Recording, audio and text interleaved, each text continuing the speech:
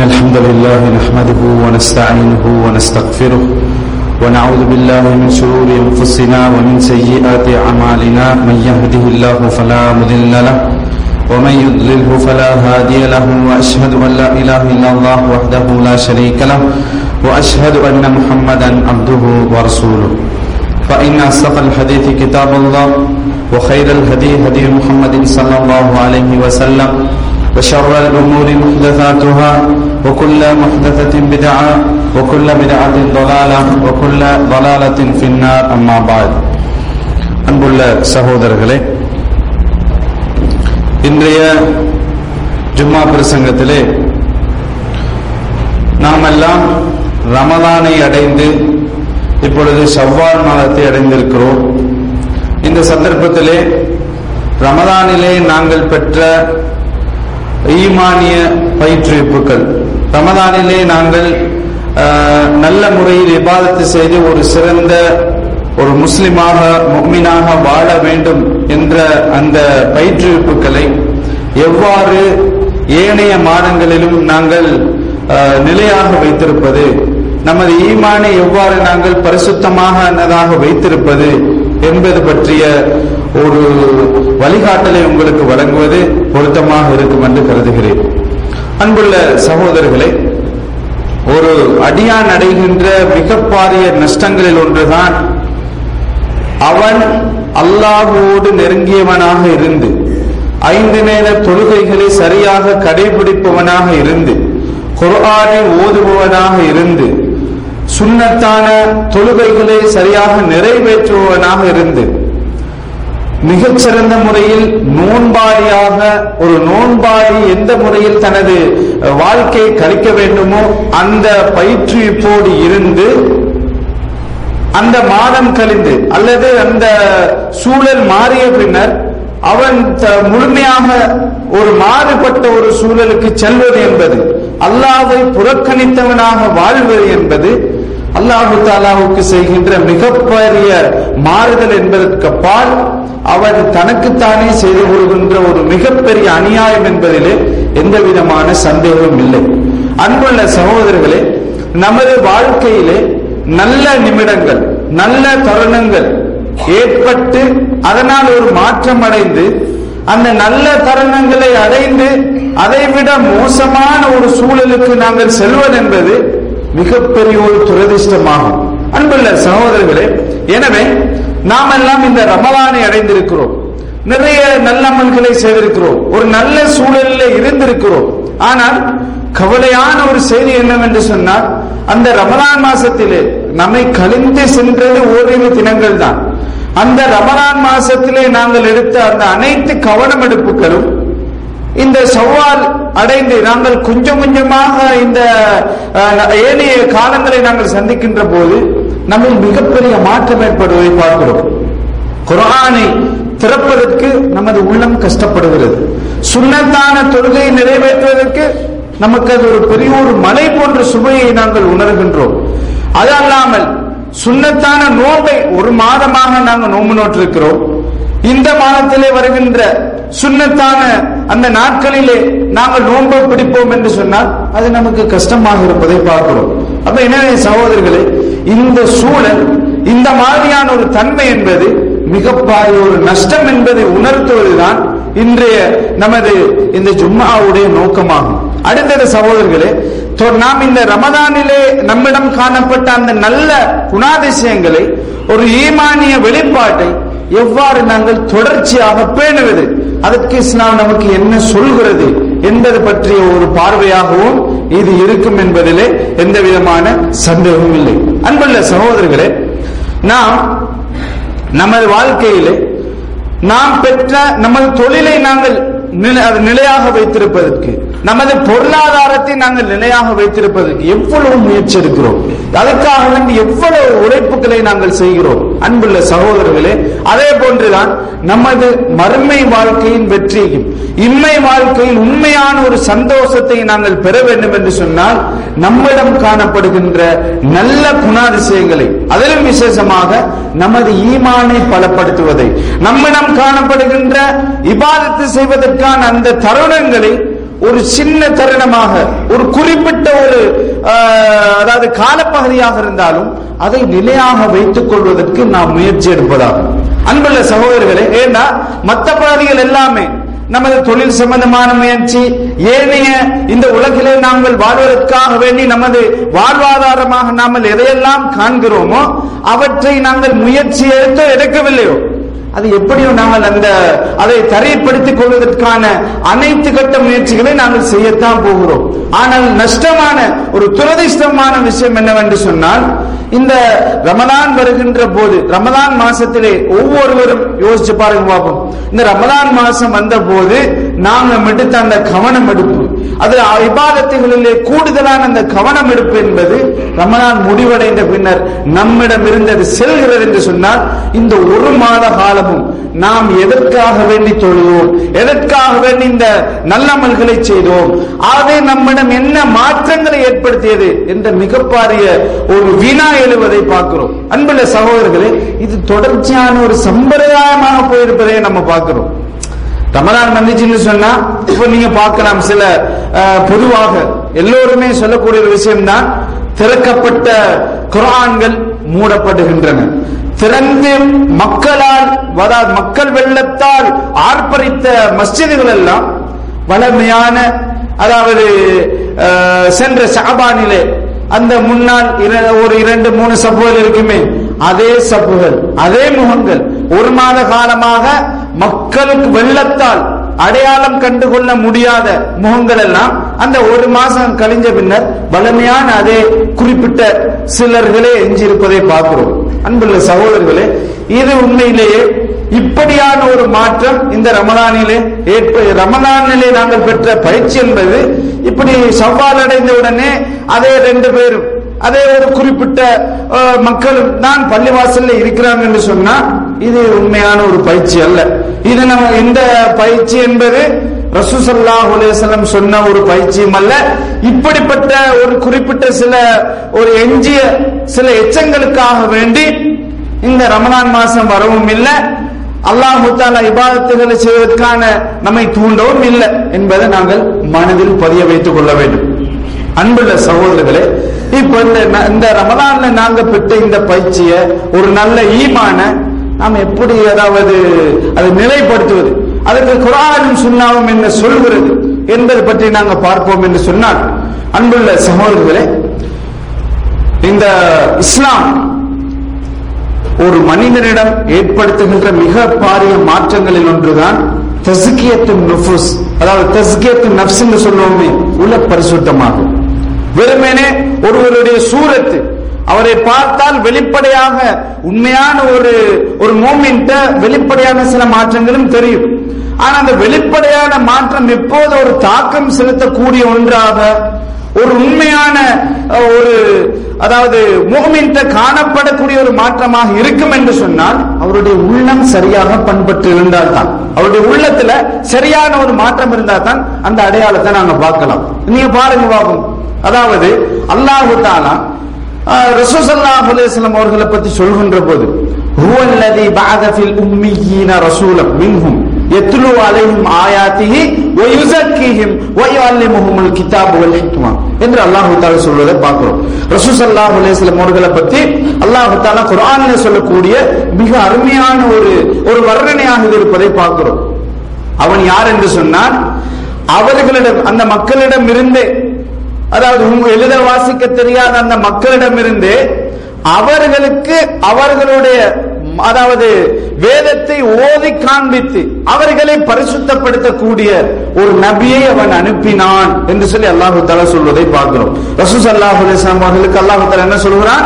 ஹுவல்லதி பஅத fill உம்மீயீன ரசூலன் யத்லு அலைஹிம் ஆயாத்தி, அந்த மக்களுக்கு அல்லாஹ்வுடைய வேதங்களை அவர் ஓதி காண்பிப்பார், வ யுஸக்கிஹிம், அதன் மூலமாக அவர்களை பரிசுத்தப்படுத்துவார் என்று அல்லாஹ் தஆலா ரசூல் ஸல்லல்லாஹு அலைஹி வஸல்லம் அவர்கள் சொல்றதை பார்க்கிறோம்.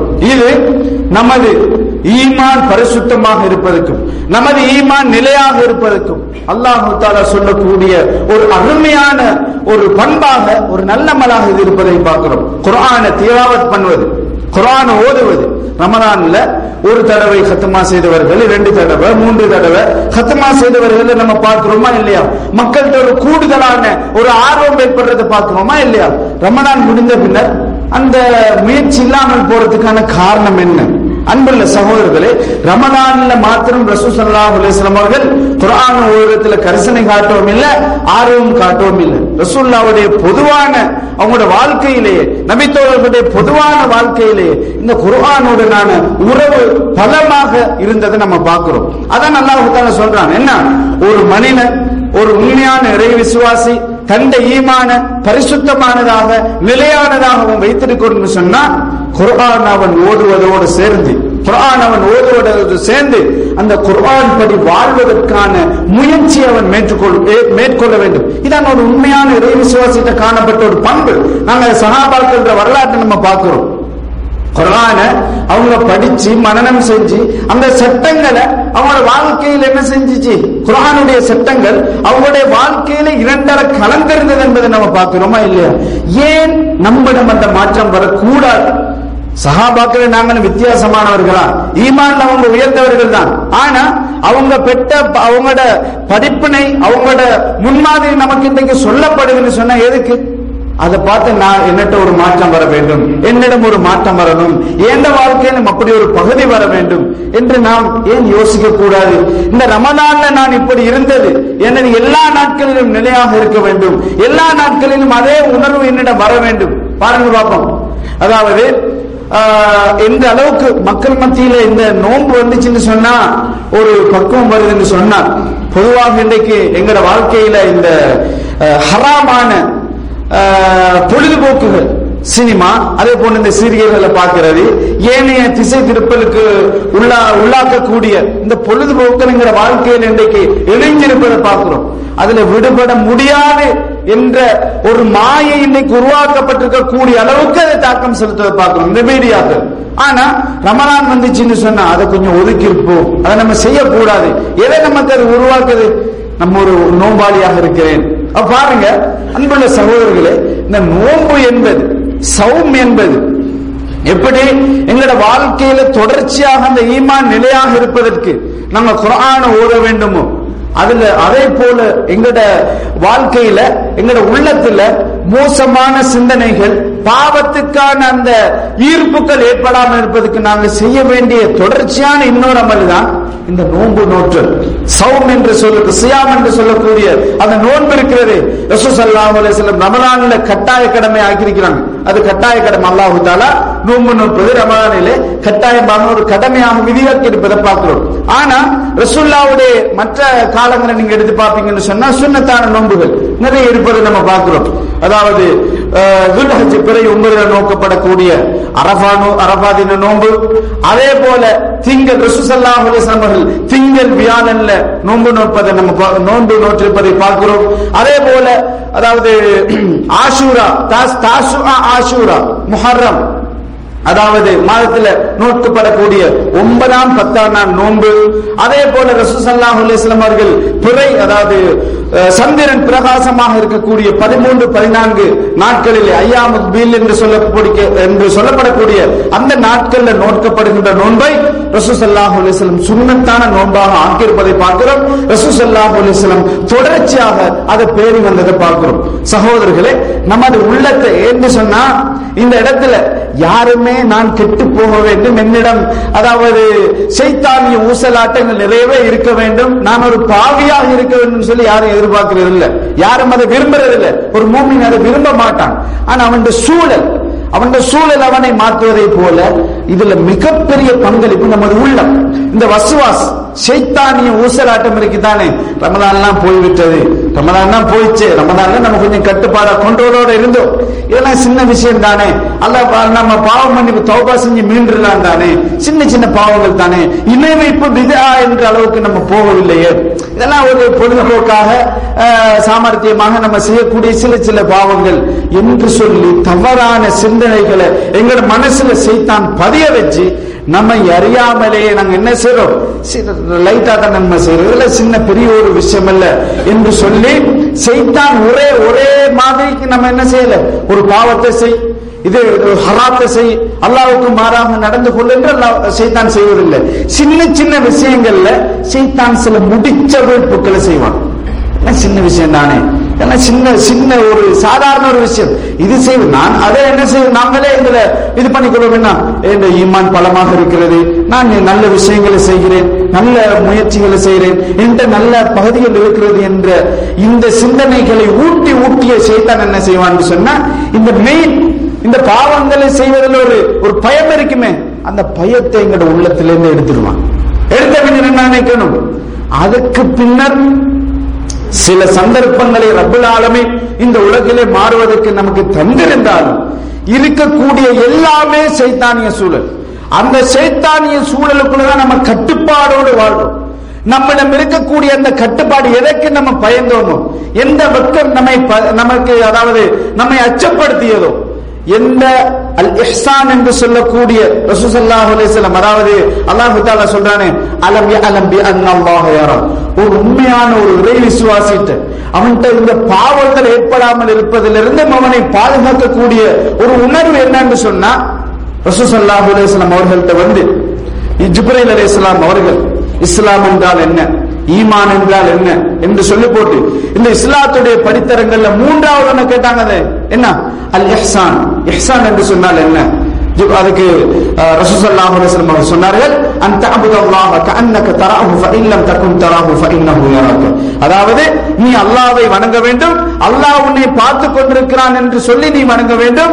அல்லாஹ் உன்னை பார்க்காவிட்டாலும், அதாவது நீ அல்லாஹ்வை பார்க்காவிட்டாலும் அல்லாஹ் உன்னை பார்த்து கொண்டிருக்கிறான் என்ற உணர்வோடு நீ வணங்க வேண்டும் என்று சொல்லி ஜிப்ரீல் அலைஹிஸ்ஸலாம் அவர்களுக்கு ரசூலுல்லாஹி ஸல்லல்லாஹு அலைஹி வஸல்லம் சொன்னார்கள் என்ற செய்தியை பார்க்கிறோம். அன்புள்ள சகோதரர்களே, எது நம்ம எங்களை தாக்கம் செலுத்தினாலும் முராகபத்துல்லாஹ் முதலாவது விஷயம்.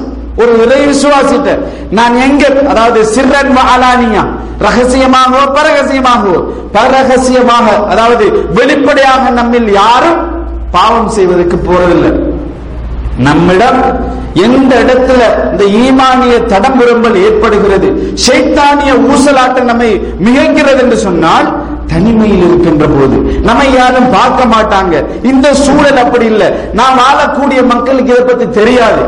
நான் இருக்கக்கூடிய இந்த இடத்துல என்னை தவிர வேற யாரும் இந்த நான் செய்ய போற இந்த காரியத்தை என்ன செய்ய மாட்டாங்க, கண்டுகொள்ள மாட்டார்கள் என்ற சந்தர்ப்பத்தில் யாரு கண்டுகொள்ளாவிட்டாலும் முராகபத்துல்லாஹ், அல்லாஹ் என்னை அவதானித்துக் கொண்டிருக்கிறான், இந்த ஒரு சிந்தனை போதும் சகோதரர்களே, இந்த ஒரு எண்ணம் போதும்.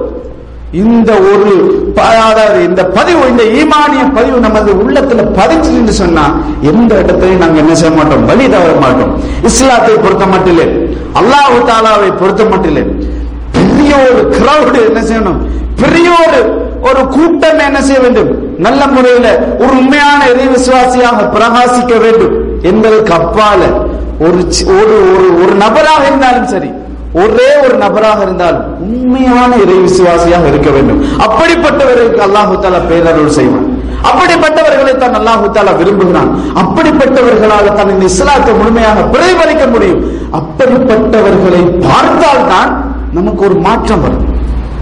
நாம பார்க்கிறோம், சில இஸ்லாமிய அறிஞர்கள் சொல்றதை பார்க்கிறோம். அதாவது முஜாஹித் ரஹிமஹுல்லாஹ், அதாவது பின்னால உருவாகிய ஒரு தாபி அப்துல்லாஹ் இப்னு அப்பாஸ் அவர்களுடைய மாணவர், அவர் சொல்றாரு, ஒரு முஃமின் அவனுடைய சகோதரன்ட்ட காணப்படக்கூடிய எந்த ஒரு மோசமான ஒரு விஷயமும் அவனை பாதிக்காது. ஏன்? அவனிடம் காணப்படக்கூடிய வெட்க உணர்வு. பாருங்க, அல் ஹயா ஷுபத்தும் மினல் ஈமான், வெட்கம் ஈமானின் ஒரு பாகம் என்று இஸ்லாம் சொல்றது நம்ம பார்க்கிறோமா இல்லையா? வெட்க உணர்வு. ரசூல் ஸல்லல்லாஹு அலைஹி வஸல்லம் சொன்னார்கள், முன்னே நபிமார்கள் எல்லாரிடமும் காணப்பட்ட, இதற்கு முன்னர் வந்த வேதங்களில் காணப்பட்ட ஒரு நல்ல பண்புகள் ஒன்றுதான் இதாலம் தஸ்தஹி ஃபஸ்னா மா ஷிஅத், வெட்கப்படவில்லையா நீ நாடியதை செய்து கொள். அப்ப எனவே சகோதரர்களே, இந்த வெட்க உணர்வை ஏன் இஸ்லாம் தோன்றுகிறது? ஏன் வெட்கத்தை இஸ்லாம் பாவத்தை விட்டும் தடுக்கக்கூடிய ஒன்றாக பார்க்கிறது? அந்த வெட்க உணர்வுடைய உண்மையான தன்மை என்ன என்பதை பற்றியெல்லாம் நாம் அறிய வேண்டிய, அதாவது படிக்க வேண்டிய, செயல்பட வேண்டிய ஒரு கட்டத்தில் இருக்கிறோம். ஆகவே சகோதரர்களே, நமது இந்த ரமலானிலே நாங்கள் பெற்ற இந்த பயிற்சியை நிலையாக நாங்கள் தொடர்ச்சியாக பேண வேண்டும் என்று நாங்கள் விரும்புகிறோம் என்று சொன்னால், அதற்காக முயற்சிக்கிறோம் என்று சொன்னால், நம்மிடம் முராகபத்துல்லா என்று சொல்லக்கூடிய அல்லாஹ் என்னை அவதானித்துக் கொண்டிருக்கிறான் என்று சொல்லக்கூடிய அந்த இஹ்சான் என்ற அந்த பண்பு நம்மிடம் இருக்க வேண்டும். அதே போன்று நம்மிடம் இருக்க வேண்டிய இன்னொரு மிக அருமையான ஒரு பண்பு தான் குர்ஆன். திருமறை குர்ஆனை இந்த ரமலானை நம்ம எப்படி முயற்சி எடுத்து ஓதுறோமோ அதே போன்று குர்ஆனை நாங்கள் ஓதுபவர்களாக என்றைக்கும் எங்களோட வாழ்க்கையில் எல்லாத்துக்கும் நம்ம ஒரு என்டர்டைன்மெண்ட், ஒரு பொழுதுபோக்கு நம்ம நேரத்தை ஒதுக்குறோமா, இந்த குர்ஆனை படிப்பதற்கும் ஓதுவதற்கும் என்ன செய்ய வேண்டும், தொடர்ச்சியான ஒரு நேரத்தை ஒதுக்கி நாங்கள் அதை பேணி வருவோம் என்று சொன்னால் நிச்சயமாக அல்லாஹ் தஆலா எங்களுடைய ஈமானை நாங்கள் இந்த ரமலானில் பெற்ற இந்த பயிற்சியை தொடர்ச்சியாக நாங்கள் பேணுவதற்கான வழிவகைகளை ரப்புல் ஆலமீன் நம்மிடம் ஏற்படுத்துவார். அப்படிப்பட்ட நல்ல மாற்றங்களோடு தொடர்ச்சியாக வாழ்வதற்கான முயற்சி செய்யக்கூடிய நல்ல மக்களாக அல்லாஹ் தஆலா என்னையும் உங்களையும் ஆக்குவானாக.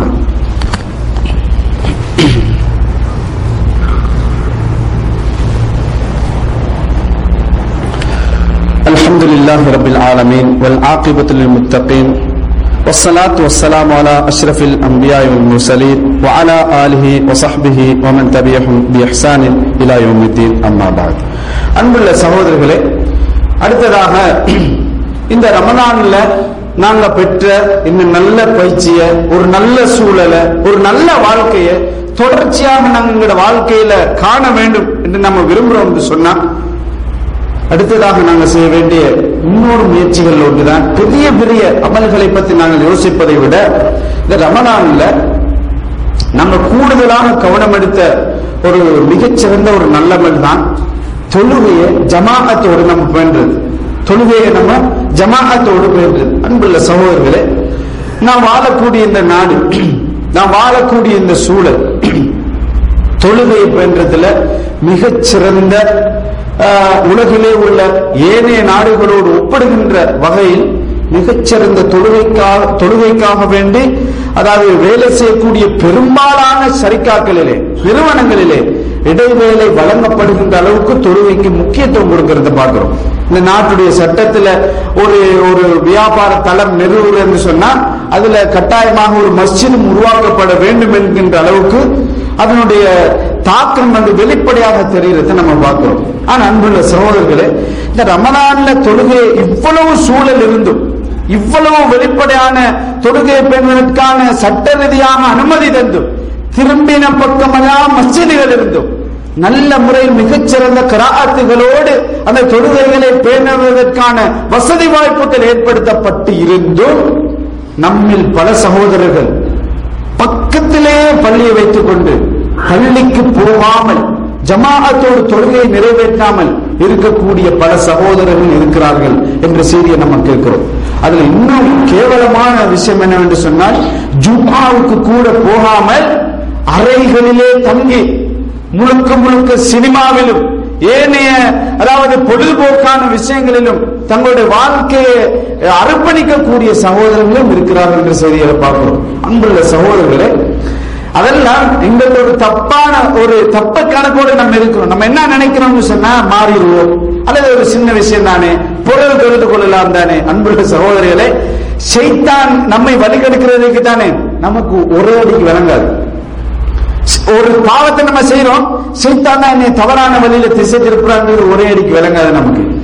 அதனுடைய பாரதூரம் எப்ப விளங்குன்னு சொன்னா, போய் முட்டி மோதி மிக மோசமான, அது என்ன செய்யலாம், ஒரு நம்முடைய தன்மானத்தையே நாங்கள் இழக்கின்ற அளவுக்கு நாம் நமது, அதாவது எங்களிடம் காணப்படக்கூடிய அந்த குணம் வெளிப்படையாக தெரிந்து நாம் தலை குறிவை சந்திக்கிறோமே, இன்மையில மறுமையில தான், அந்த சந்தர்ப்பத்திலே நமக்கு வழங்கும் ஷைத்தான் தான் என்னை வழிகெடுத்திருக்கிறான். இந்த பாரதூரமான ஒரு விஷயத்துக்கு நான் போனதுக்கான காரணம் இந்த சின்ன சின்ன விஷயங்களை நான் கோட்டை விட்டு நம்ம என்ன செய்வோம், எல்லாம் வெள்ளம் தலைக்கு மேல போனதுக்கு பிறகுதான் உணர்வோம். அன்புள்ள சகோதரர்களே, இந்த அதாவது ரமலான்ல நாங்க கவனப்படுத்தானே தொழுகை 5 நேரத்தை நம்ம அதாவது விடாம ஜமாஅத்தோடு நிறைவேறி, இது ஒரு போராட்டம் சகோதரர்களே, இது ஒரு போராட்டம். தொழுகை என்பது சாதாரண ஒரு விஷயம் அல்ல. இஸ்லாத்தோடு தௌஹீதோடு நாங்க வாழ்றது என்பது எப்படிப்பட்ட ஒரு விஷயம் தெரியுமா? தௌஹீதோடு நம்ம வாழ்றது எப்படிப்பட்ட ஒரு விஷயம் தெரியுமா? மூசா அலைஹிஸ்ஸலாம் அவர்கள் ஃபிரௌன்ட போய் இந்த சத்தியத்தை சொல்லுகின்ற போது ஹல்லக இலா அன் தஸக்கா, எப்படி சொல்றாங்க? ஹல்லக இலா அன் தஸக்கா வ அஹ்தியக இலா ரப்பிக ஃபதஹ்ஷா. மூசா அலைஹிஸ்ஸலாம் சொல்றத பாருங்க, இஸ்லாம் எப்படிப்பட்ட ஒரு தூய்மை. நீ அதாவது நீ பரிசுத்தம் அடையறத நீ விரும்புறியா? நீ பரிசுத்தம் அடையக்கூடிய ஒன்றின் பக்கம் நீ வரக்கூடாதா? உனது ரப்பை நீ உள்ளச்சப்படக்கூடிய ஒன்றின்பால் நான் உனக்கு வழிகாட்ட வந்திருக்கிறேன் என்று சொல்லி என்ன செய்றாங்க?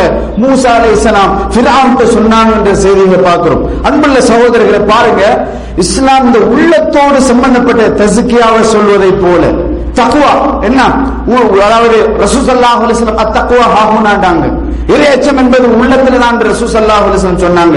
அதே போல தொழுகையில் அல்லாஹ் தஆலா சொல்றான், கத் அஃப்லஹல் முஃமினூன் அல்லதீன ஹும் ஃபீ ஸலாத்திஹிம் காஷியூன், மூமின்கள் வெற்றி அடைந்து விட்டார்கள். அவர்கள் யார் என்று சொன்னா தொழுகையை உள்ளச்சத்தோடு பேணக்கூடியவர்கள் என்று சொல்லி சொல்றது பார்க்கிறோம். என்ன உள்ளச்சம், என்ன அதாவது இறையச்சம், தஸ்கியத்து நஃப்ஸ், உள தூய்மை பத்தி ஏன் இஸ்லாம் பேச வேண்டும்?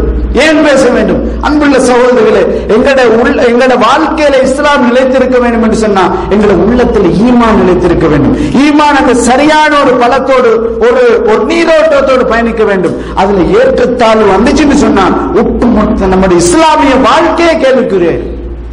அதுக்கு பின்னர் அல்லாஹ் தஆலா நமக்கு தௌபீக் செஞ்சாலே தவிர நாம் திரும்பி இந்த பக்கம் வரமாட்டோம். நாங்க வாரத்துக்கு நிறைய போராட்டத்தை செய்ய வேண்டி வரும். பாவமான விஷயங்கள்ல இருந்து விடுபட்டு வருவது என்பதும், விடுபட்டு வந்த பின்னர் அதே பாவமான சூழலுக்கு நம்ம திரும்பி போறோம்னு சொன்னால் அதுல விடுதலை பெறுவது என்பது ரொம்ப கஷ்டம். ஏன்னா ஷைத்தான் எங்களுடைய உள்ளத்தை அதுக்கு அப்படியே அடிப்படையை செய்து விடுவான். அதான் உலகம் நம்ம போயிடுவோம். இதான் வாழ்க்கை, இதான் உலகம், இதை விட்டா எனக்கு வாழ்க்கை இல்லை என்று சொல்லுகின்ற அளவுக்கு நம்ம போயிடுவோம். வாழ்க்கையில நம்ம பார்க்கிறோமா இல்லையா?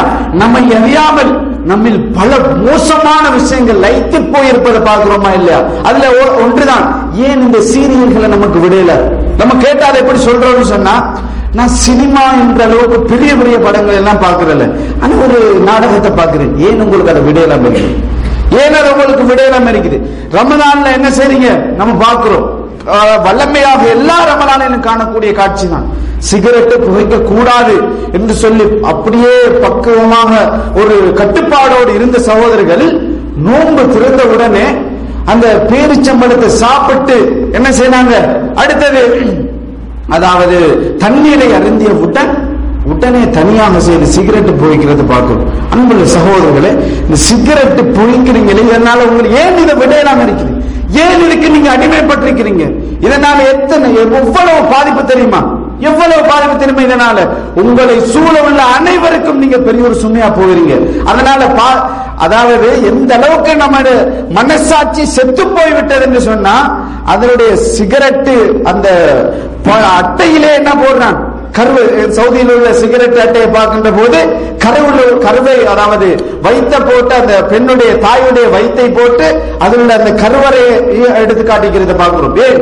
நீ குடிக்கிற உண்ட சிகரெட்டால நீ மட்டும் பாதிக்கப்பட போவதில்லை, உண்ட மனைவி, உண்ட புள்ள, எல்லாரும் கருவில வரக்கூடிய அந்த பச்சிலம் சிசு கூட என்ன செய்து உண்ட பாதிப்பு வருது என்ற செய்தி அப்படியாவது உணர்ந்து அவங்க இப்படி செய்யற இது சரியா பிள்ளையா என்பதுக்கு நான் அந்த வார்த்தையை விட்டு நான் என்ன சொல்றேன்னு சொன்னா, இதையாவது உணர்ந்து நீ என்ன செய்ய, இதுல இந்த பாவத்திலிருந்து விடுபடு என்ற அமைப்புல இந்த பிரசாரம் அதாவது முன்னெடுக்கப்படுறதை பார்க்கணுமா இல்லையா? இவ்வளவு தெரிஞ்சும் நாங்க வந்து விடுதலை ஆகாம இருக்கோம்னு சொன்னா என்ன? அது எங்களோட உள்ளத்தை அப்படியே உள்ளம் அதுக்கு அடிமையா போயிருக்குது. அன்புள்ள சகோதரர்களே, இந்த உள்ளம் அல்லாஹ்வுடைய வேதத்துக்கும் இஸ்லாத்துக்கும் தான் அடிமைப்பட வேண்டுமே தவிர வேற எந்த ஒன்றுக்கு அடிமைப்படக்கூடாது. அடிமைப்பட்டுச்சுன்னு சொன்னா கடைசியா எல்லாத்தையும் இழந்து இஸ்லாத்தை இழக்கிறதுக்கு சைத்தான் சொல்லுவான். அந்த இடத்துல என்ன செய்யும்? நமது உள்ளம், அடிமைப்பட்ட உள்ளம், இஸ்லாமும் தேவையில்லை என்று இழந்து எங்களுடைய வாழ்க்கையை சிக்கி சின்னாபின்னம் அடைஞ்சு சீரழிஞ்சு போய் நாமே என்ன செய்வோம்? நிராசை அடைந்து நான் எல்லாம் நல்ல மனுஷனா வாழ்றதா, என்னிடம் எல்லாம் விவாதத்து வாழ்றதா, நான் எல்லாம் மக்கள் மத்தியில கவனிக்கப்படக்கூடிய ஒரு நல்ல மனிதனாக பேரெடுப்பதா என்ற ஒரு எண்ணம் வந்துச்சுன்னு சொன்னா மிக மோசமான ஒரு சமூக விரோதியா தான் நம்ம மாறுவோம். எனவே சகோதரர்களே, அப்படிப்பட்ட ஒரு சூழல் நம்மிடம் வரக்கூடாது. இந்த முராக்கபத்துல்லா இருப்பதை போல, இஹ்சான் என்ற அந்த நல்ல அல்லாஹ் என்னை அவதானிக்கிறான் என்ற அந்த பண்பு இருப்பதை போல, ரமலான்ல நம்ம பிடிச்ச அந்த நோம்ப இந்த சுன்னத்தான நோம்பாக பின்னால வருகின்ற நான் சொன்ன அந்த நாட்களிலும் பிடிப்பதற்கு நாங்கள் முயற்சிப்போம். அதே போன்று தொழுகையில், அதாவது பாருங்க, கத் அஃப்லஹ மன் தஸக்கா வதக்கர ஸ்ம ரப்பிஹி ஃபஸல்லா. அல்லாஹ் தஆலா எப்படி சொல்றான்? அதாவது தூய்மை பெற்று விட்டவன் தூய்மை அடைந்து விட்டவன் வெற்றி பெற்று விட்டான். வதக்கர ஸ்ம ரப்பிஹி, அவனுடைய ரப்புடைய பெயரை நினைவு கூர்ந்து ஃபஸல்லா, தொழுதவனும் என்று சொல்லி அல்லாஹ் தஆலா அந்த தூய்மை அடைந்த இஸ்லாத்தின் பால் வாழ்ந்து தூய்மை அடைந்த வெற்றி பெற்ற ஒரு ஆத்மாவை பற்றி அல்லாஹ் ரப்பல் ஆலமீன் அல்லாஹ்வாக சொல்வதை பார்க்கிறோம். எனவே சகோதரர்களே, குர்ஆனிலே உள்ள ஒவ்வொரு வசனமும், ஹதீஸிலே சொல்லப்பட்ட ஒவ்வொரு ஆலோசனைகளும் அரபு தெரிந்தவர்களுக்கோ அல்லது இமாம்களுக்கோ மேல், அதாவது பல படித்தரங்கள் மேலே சென்று சஹாபாக்களுக்கு மாத்திரமோ, தாபியங்களுக்கு மாத்திரமோ, தபோ தாபியங்களுக்கு மாத்திரமோ, இஸ்லாமிய வரலாற்றிலே தோன்றிய நல்லறிஞர்களுக்கு மாத்திரமோ அல்ல, எனக்கும் உங்களுக்கும் சொந்தமான வசனம். அல்லாஹ் தஆலா யா அய்யுஹல், அதாவது குர்ஆன்ல ஒரு விஷயத்தை சொல்லி அல்லாஹ் தஆலா விழிக்கிறான் என்று சொன்னார். ரசூல் ஸல்லல்லாஹு அலைஹி வஸல்லம் ஒரு மூமின் என்று சொல்லி ஒரு கட்டளை நமக்கு சொல்றாங்க என்று சொன்னா அது நம்ம ஒவ்வொருவருக்கும் அந்த கட்டளை பொருத்தும். அது நம்ம எல்லாருக்குமே அந்த வழிகாட்டல்கள் பொருந்துகிறது என்பதை உணர்ந்து நல்ல முறையில் வாழ பார்ப்போம். அன்புள்ள சகோதரர்களே, நமது வாழ்க்கை என்பது இந்த உலகிலே அல்லாஹ் தஆலா ஒரு குறிப்பிட்ட சில சந்தர்ப்பத்தை நமக்கு தந்திருக்கிறான். எனக்கும் உங்களுக்கும் நான் எப்போ மௌத்தாவோம் என்று தெரியாது.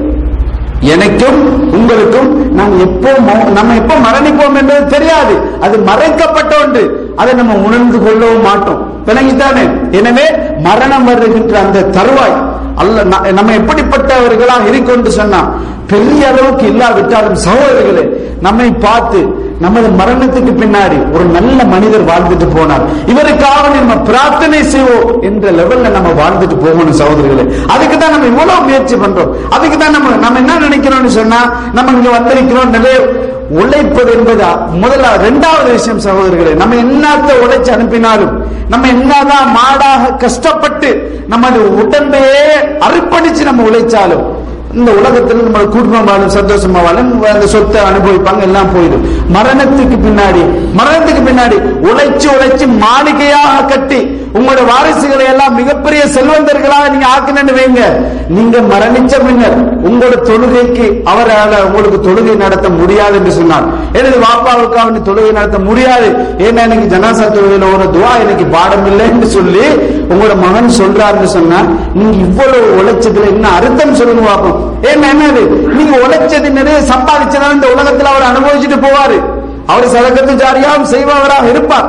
ஆனால் ரசூல் ஸல்லல்லாஹு அலைஹி வஸல்லம் சொன்னார்கள், ஒரு மனிதன் கபரில் இருக்கின்ற போது அவருடைய தரஜாக்கள் உயர்த்தப்படும். அப்ப அவர் கேட்பார், எங்கால் இது உயர்த்தப்படுது என்று சொல்லி கேட்ட போது அல்லாஹ் அவருக்கு சொல்லப்படும், உனது மகன் உனக்கு செய்த இஸ்திக்பாரினால்தான் இந்த தரஜா உனக்கு கிடைக்கிறது. அன்புள்ள சகோதரர்களே, யோசிப்போம். நமது சகோதரனோ, நமது மகனோ, நமது உறவுகளோ, நமது நண்பர்களோ இஸ்திக்பார் செய்யக்கூடிய அமைப்பில் நம்ம வாழ்ந்திருக்கிறோமா, அல்லது அவர்களை இஸ்திக்பார் செய்ய வைப்பவர்களாக நாங்கள் வாழ வைத்திருக்கிறோமா என்ற வினாவோடு விடைபெற்று செல்வோம். அன்புள்ள சகோதரர்களே, ரமலான்ல நம்ம எப்படி நல்லவர்களாக இருக்க முயற்சி பண்ணோமோ அந்த ஈமானையும் அந்த நல்ல சூழலையும் அடுத்த ரமலான் வரைக்கும் நிலையாக வைத்திருப்பதற்கு எல்லாம் வல்ல ரப்புல் ஆலமீன் தௌஃபீக் செய்வானாக. ஹாதா மா இன்தி வல் இல்மு இன்தல்லாஹ். அகூலு கௌலி ஹாதா. அஸ்தக்ஃபிருல்லாஹ் லி வ லக்கும். அஸ்ஸலாமு அலைக்கும் வ ரஹ்மத்துல்லாஹி வ பரகாத்துஹு.